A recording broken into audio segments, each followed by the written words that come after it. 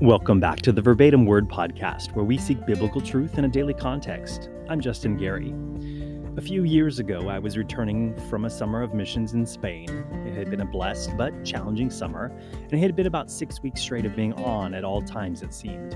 Giving, pouring out, organizing, leading many people in many situations and through a ton of challenges.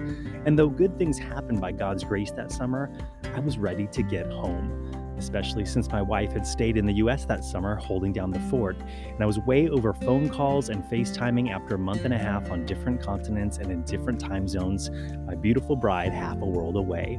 So though I knew I'd missed the charm of Spanish life, culture, and the beauty of all it had to offer, I was pretty stoked to get to the airport, checked in, wait at the gate, and board my first flight.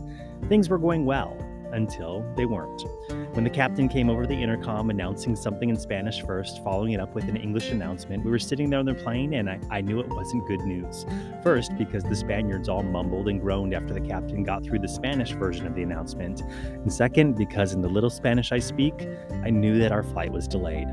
Pretty ironic, actually, since Spanish culture tends to not be in a rush. And delays seemed to be a regular part of life there, and had been the theme of that summer. Now, the delay was not going to be too long, just 25 minutes or so because of high air traffic into and out of Madrid, where we were headed for me to catch my connecting flight. But the problem was that my window to catch my next flight was really tight, and now would be next to impossible. So I prayed and I sweat a bit, relieved when the flight finally took off, hoping the pilot would step on the gas and pick up time in the air. We arrived in Madrid, delayed as promised, and it seemed like everything was taking longer than anticipated. Opening the cabin door, deplaning the passengers. Since we were at an out position away from the main terminal, there was a bus to catch, and time was ticking, and I was going to be late. I sprinted through that airport, hoping I would make it, cut to the front of customs lines, did hurdles over people's rolling suitcases, navigated through a maze of an airport, and got to my gate with just minutes to spare. But though the official departure time still loomed, for international flights, they have rules about being on board at a certain amount of time before departure, and my delay had caused me to miss that window. And though I could still see the plane outside, still in its parking spot at the gate, the door had been closed, the jetway pulled back, and in fact, the ground crew who had boarded the plane had already left the gate. Final calls and boarding complete. The delay had made me miss my flight back to the U.S., at least that one. So I headed to customer service, found an agent to help. But alas, that was my last chance to get over the Atlantic that day, and my flight had now departed, and there was no rerouting that was going to be taking place that day. Man, I was so bummed. I was so looking forward to going home, and now it was going to be longer. They got me a flight for the next day, got me a hotel voucher for the night, told me I had to head to baggage claim to get my bags since they couldn't keep them for almost 24 hours, and that took forever, probably about 3 hours for them to locate and get my bag. I caught the shuttle to the hotel and made it to my room and called Erin to tell her the news. I wasn't coming home just yet. An unexpected delay. It ended up not being all that bad, though. I took the metro into Madrid and explored the beautiful city, something I'd never done. Walked the streets, the parks, some museums. Such a charming city with its unique architecture and city life. And I saw a whole nother side of Spain that was really pretty awesome. I guess an optimist would say I got a free bonus night in Madrid. It was a win-win, right? Yes, but based upon my expectations, it was just a delay. God is eternal, and He is never in a rush, and His schedule and our schedule do not always align. This is something Jairus is seeing in Mark chapter 5, where we left off in the last podcast. Jairus, the synagogue ruler, stepping out to Jesus because he is desperate. His 12-year-old daughter is sick and about to die. Jairus aligning himself with the only one that he knows that can help, though it means Jairus might deal with the consequences of the religious leaders who are opposing Jesus' ministry. And Jairus hits a jackpot. Jesus agrees to head home with him. On the way to heal his daughter, Jairus feeling some hope in this situation until Jesus stops the procession in the midst of the thronging crowds and asks, "Who touched me?" It was a woman who had been bleeding for 12 years, and she had faith to touch the hem of his garment, and power had gone out from him, and she spills the whole story. It says she told him the whole truth. I imagine the whole story, the 12 years of suffering, all the quack doctors and all the odd remedies she had tried, only to be disappointed and still suffering and an outcast. Jesus comforting her when he said to her, "Daughter, your faith has made you well. Go in peace and be healed of your affliction." But as glorious as this moment is, I wonder if Jairus was there on the sidelines, tapping his foot, glancing at his watch, pacing back and forth. To him, this glorious healing was a delay, and he may not have even spotted the work of God that was happening in this moment, or that was happening behind the scenes, even in regard to his situation. And so we pick up with that part of the story after the delay in Mark 5, verses 35 through 43.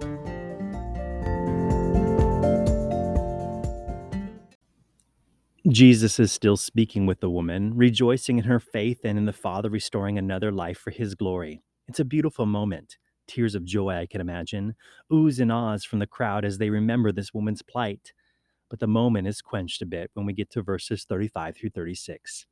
While he, Jesus, was still speaking, some came from the ruler of the synagogue's house who said, "Your daughter is dead. Why trouble the teacher any further?"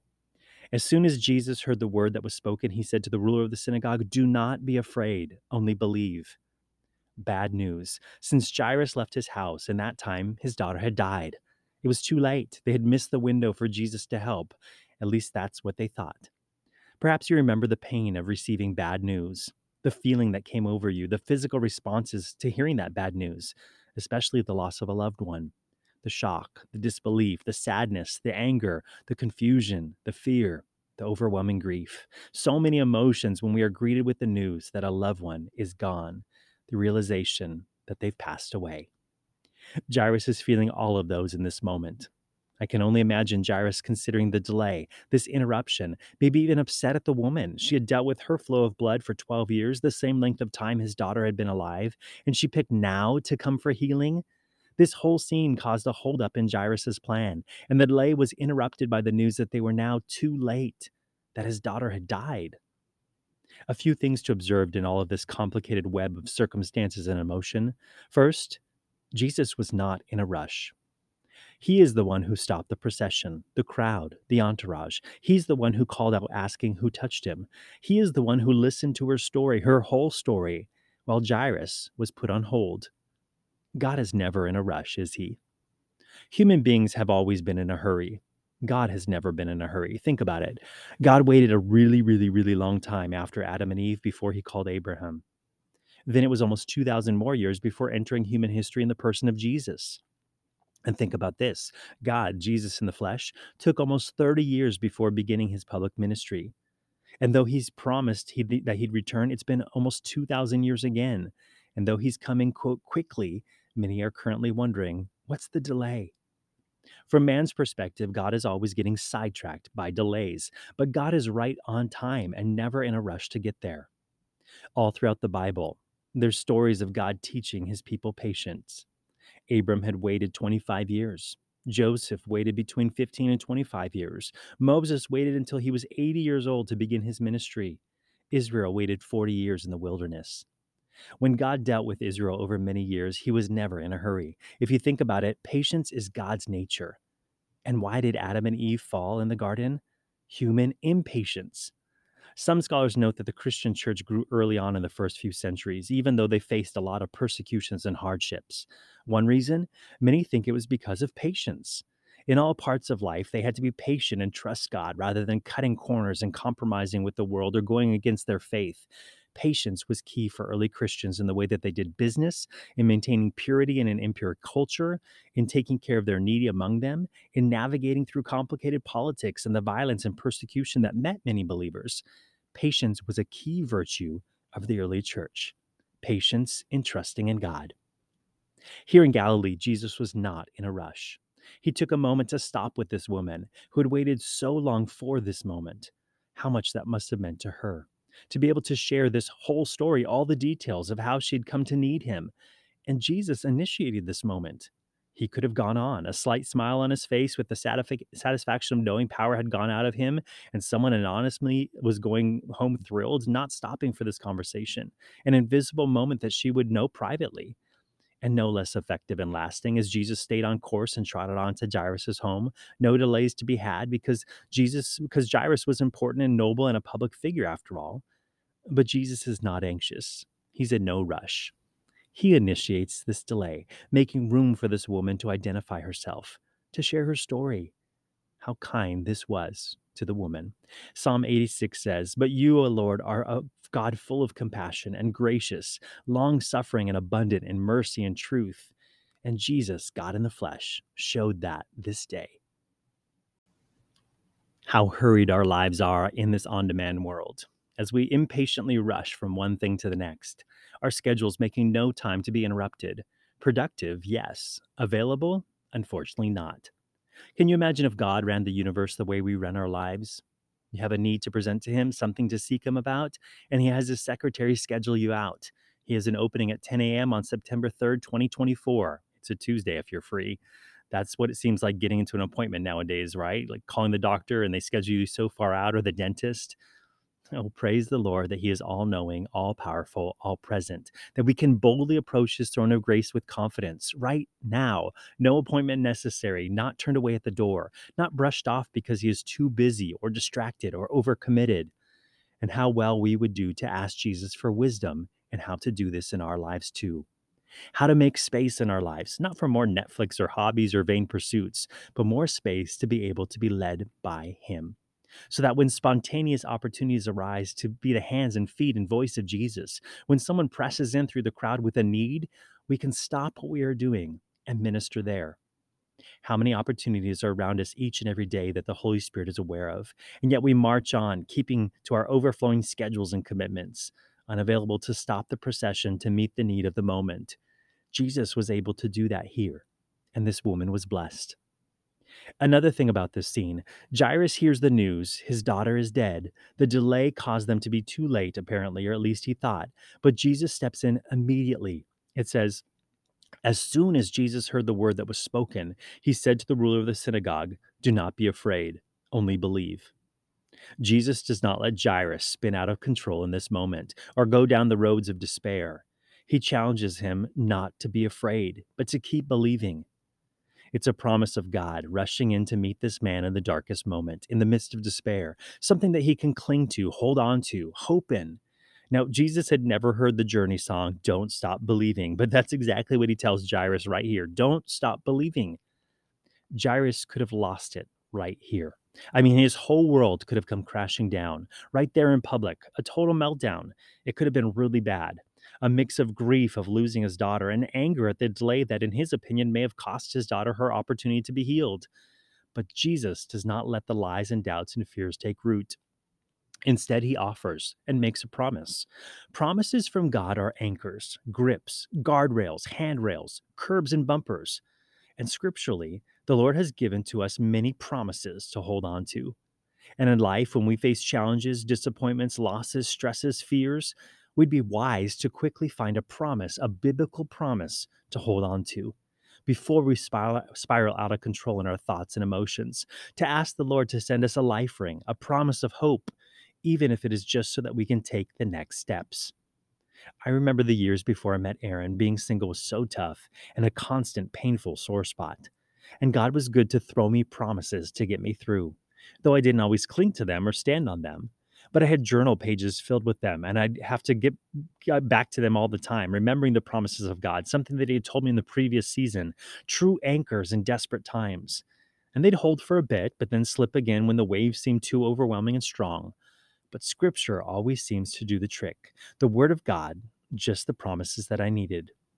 Perhaps you've been in a season or circumstance of life where you need the promises of God, truth to cling to hold to carry you. That's what Abraham, our father in the faith, did. All those years waiting for the Lord to fulfill the promise of bringing Isaac, we read Romans 4, verses 20 and 21. He, Abraham, did not waver at the promise of God through unbelief, but was strengthened in faith, giving glory to God, and being fully convinced that what he had promised, God, was also able to perform. It's not just about finding some promise to hold to, but not wavering in it, not wavering in the promise. To ask the Lord to send us a life ring, a promise of hope, even if it is just so that we can take the next few steps and then clinging to it, no matter how long it takes. That's what he gave Jairus here. Didn't let him get too far down the road of getting swept up in this bad news and all that it implied. As soon as Jesus heard the word that was spoken, he said to the ruler of the synagogue, "Do not be afraid, only believe." Are you spinning out of control right about now? Overwhelmed, anxious, not thinking or seeing straight, confused, despair? If you have a promise, cling to it. If you need a promise, ask the Lord for one. And if you don't have the clarity yourself right now, enlist others you know who seek the Lord and know His word to help you find some promises, to offer you some promises, to pick out some promises for you that you might cling to them. Jesus handed Jairus a promise with no time to get lost in his loss. Not only does Jesus offer a promise, but Jesus moves in action on Jairus' behalf. The delay is over. God is about to come through for this man. We read, "And he, Jesus, permitted no one to follow him except Peter, James, and John, the brother of James. Then he came to the house of the ruler of the synagogue and saw a tumult and those who wept and wailed loudly.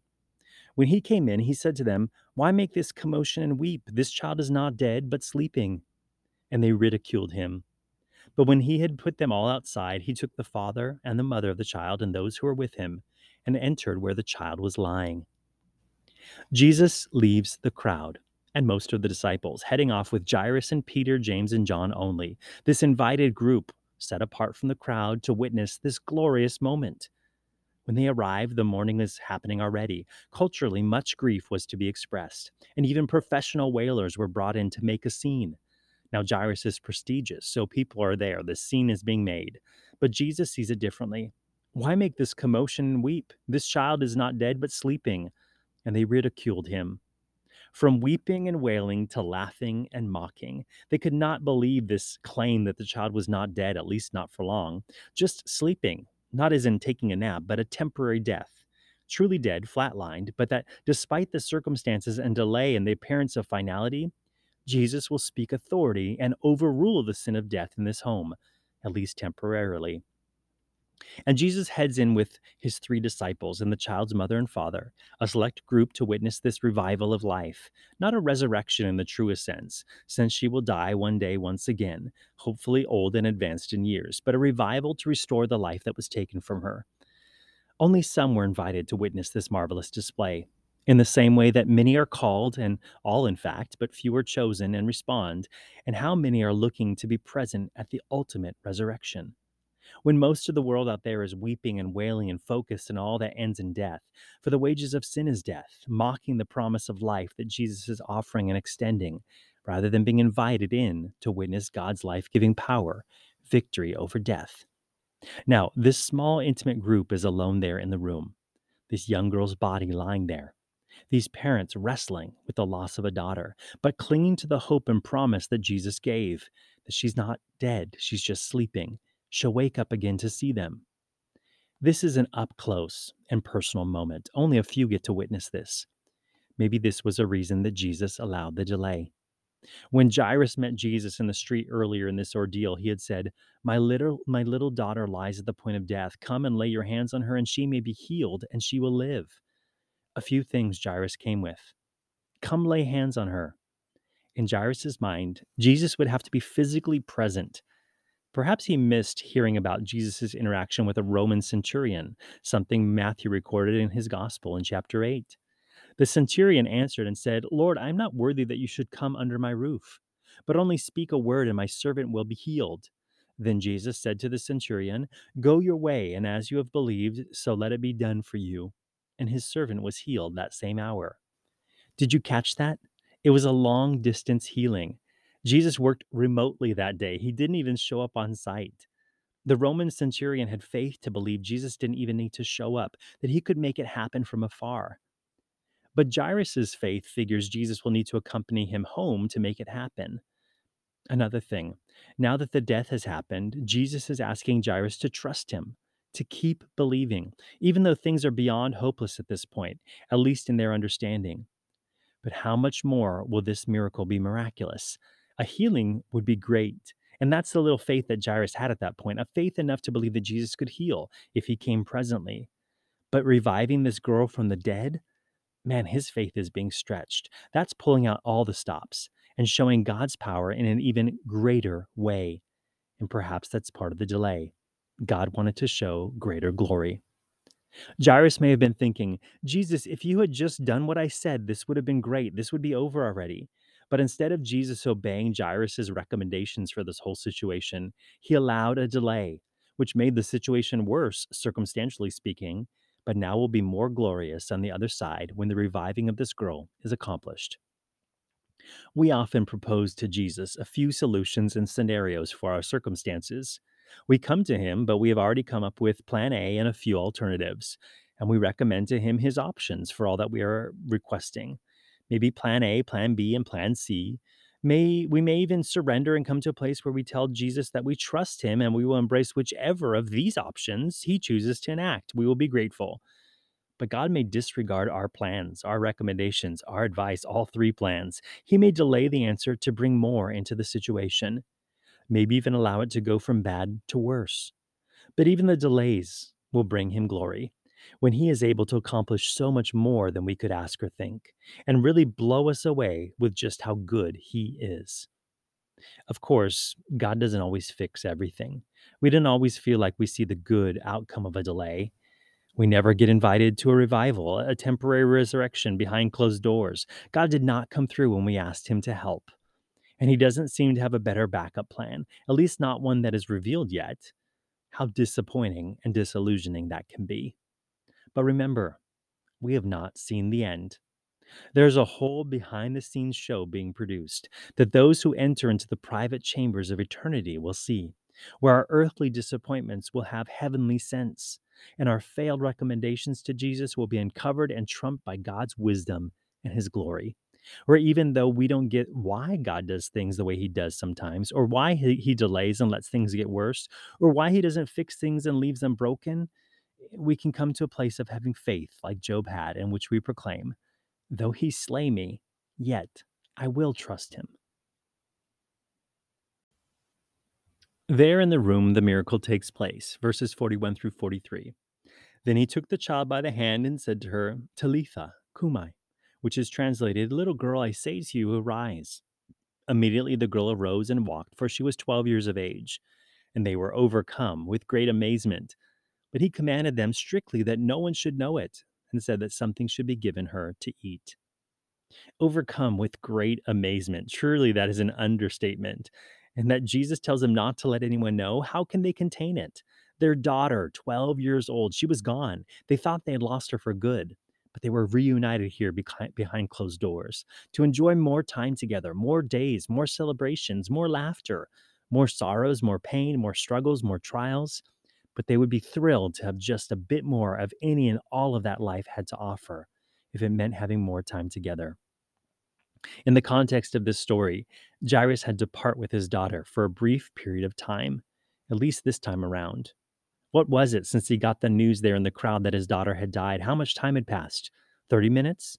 An hour until this little revival, this resurrection? Jesus had told them not to fear, and how hard it must have been to hold back the emotions, to believe and trust during that window.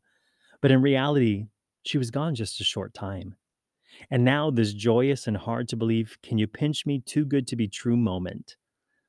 Losing those we love is painful and hard and impossible to get over. We were not hardwired to be able to process it. The sting of death, the sting of sin is found in death, for the wages of sin is death. Death came into this world when we sinned, but for those who place their faith in Jesus, a resurrection awaits.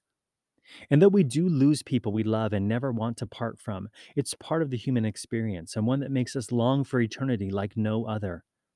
And for the believer, the one who knows the free gift of salvation in Jesus, Paul reminds us in 1 Thessalonians 4, But I do not want you to be ignorant, brethren, concerning those who have fallen asleep, lest you sorrow as others who have no hope. For if we believe that Jesus died and rose again, even so God will bring with him those who sleep in Jesus. But waiting for the reunion can seem like forever. For Jairus, he had to wait just a short time, 30 minutes, an hour. How would we live and mourn differently if Jesus told us how long it would be until we were reunited with those we love?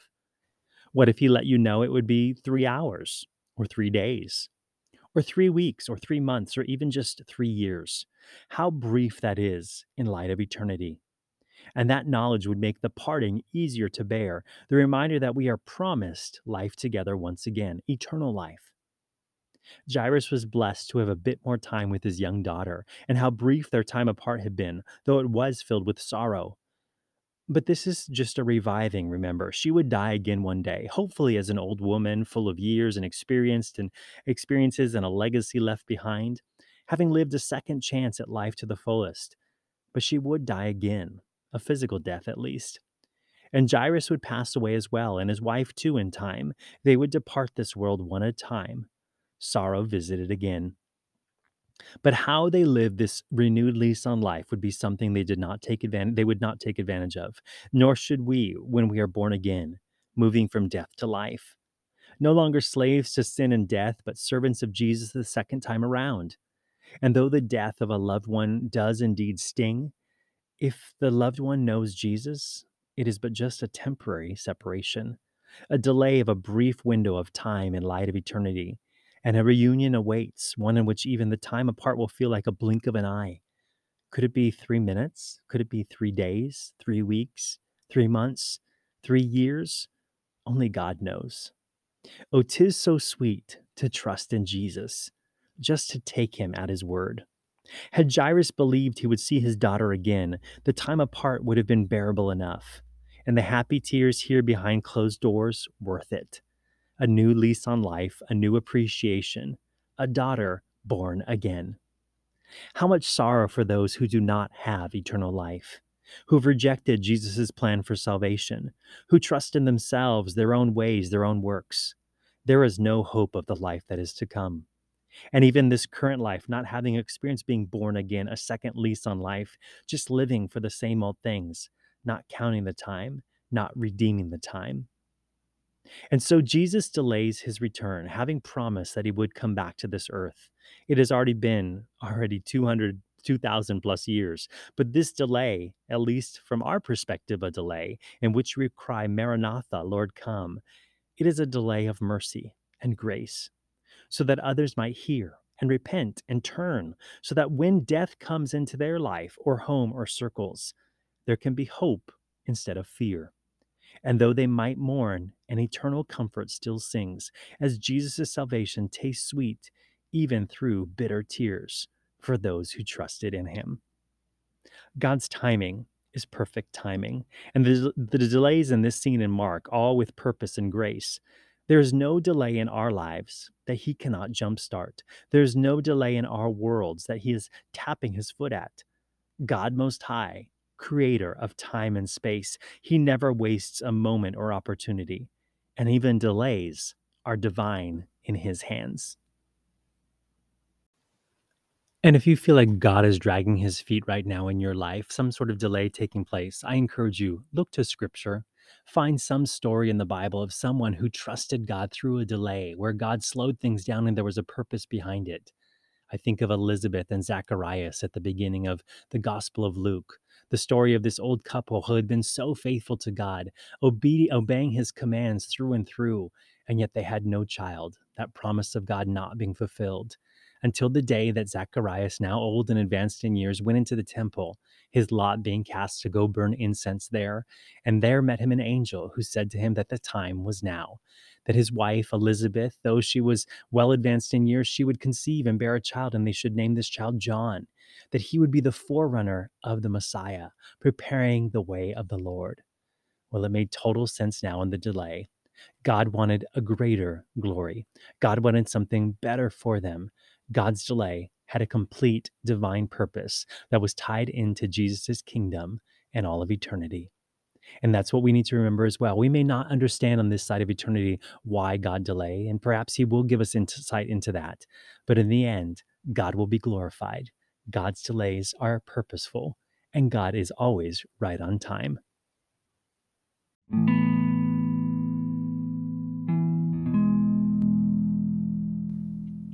Remember the sprint through the Spanish airport at the start of this episode? Well, ironically, it wasn't the last one that happened to me returning from Spain. A year or two after that summer and missing my flight, Aaron and I were coming home from a summer of missions back through the same airports. And what happened? We were delayed again. It felt just like a repeat, an anxious flight to Madrid, a rush to get off a plane, cutting in line at customs, sprinting through terminals, trying to make up for the delay. But this time we got to the gate, and the plane was still there. The gate was still open. And this time, though, they pulled me aside for an extra security check. It was a delay on top of a delay. I told Aaron, just get on the plane. They checked my bag, looking through everything. Of course, protein powder, collagen powder, and the assorted spices like saffron that my wife had picked up in Spanish markets to take home all looked suspicious in our carry-ons, like drugs or something. And as I stood there sweating from the airport sprint, nervous about missing the flight, I totally had all the telltale signs of a smuggler or drug dealer or terrorist trying to board the flight the last minute.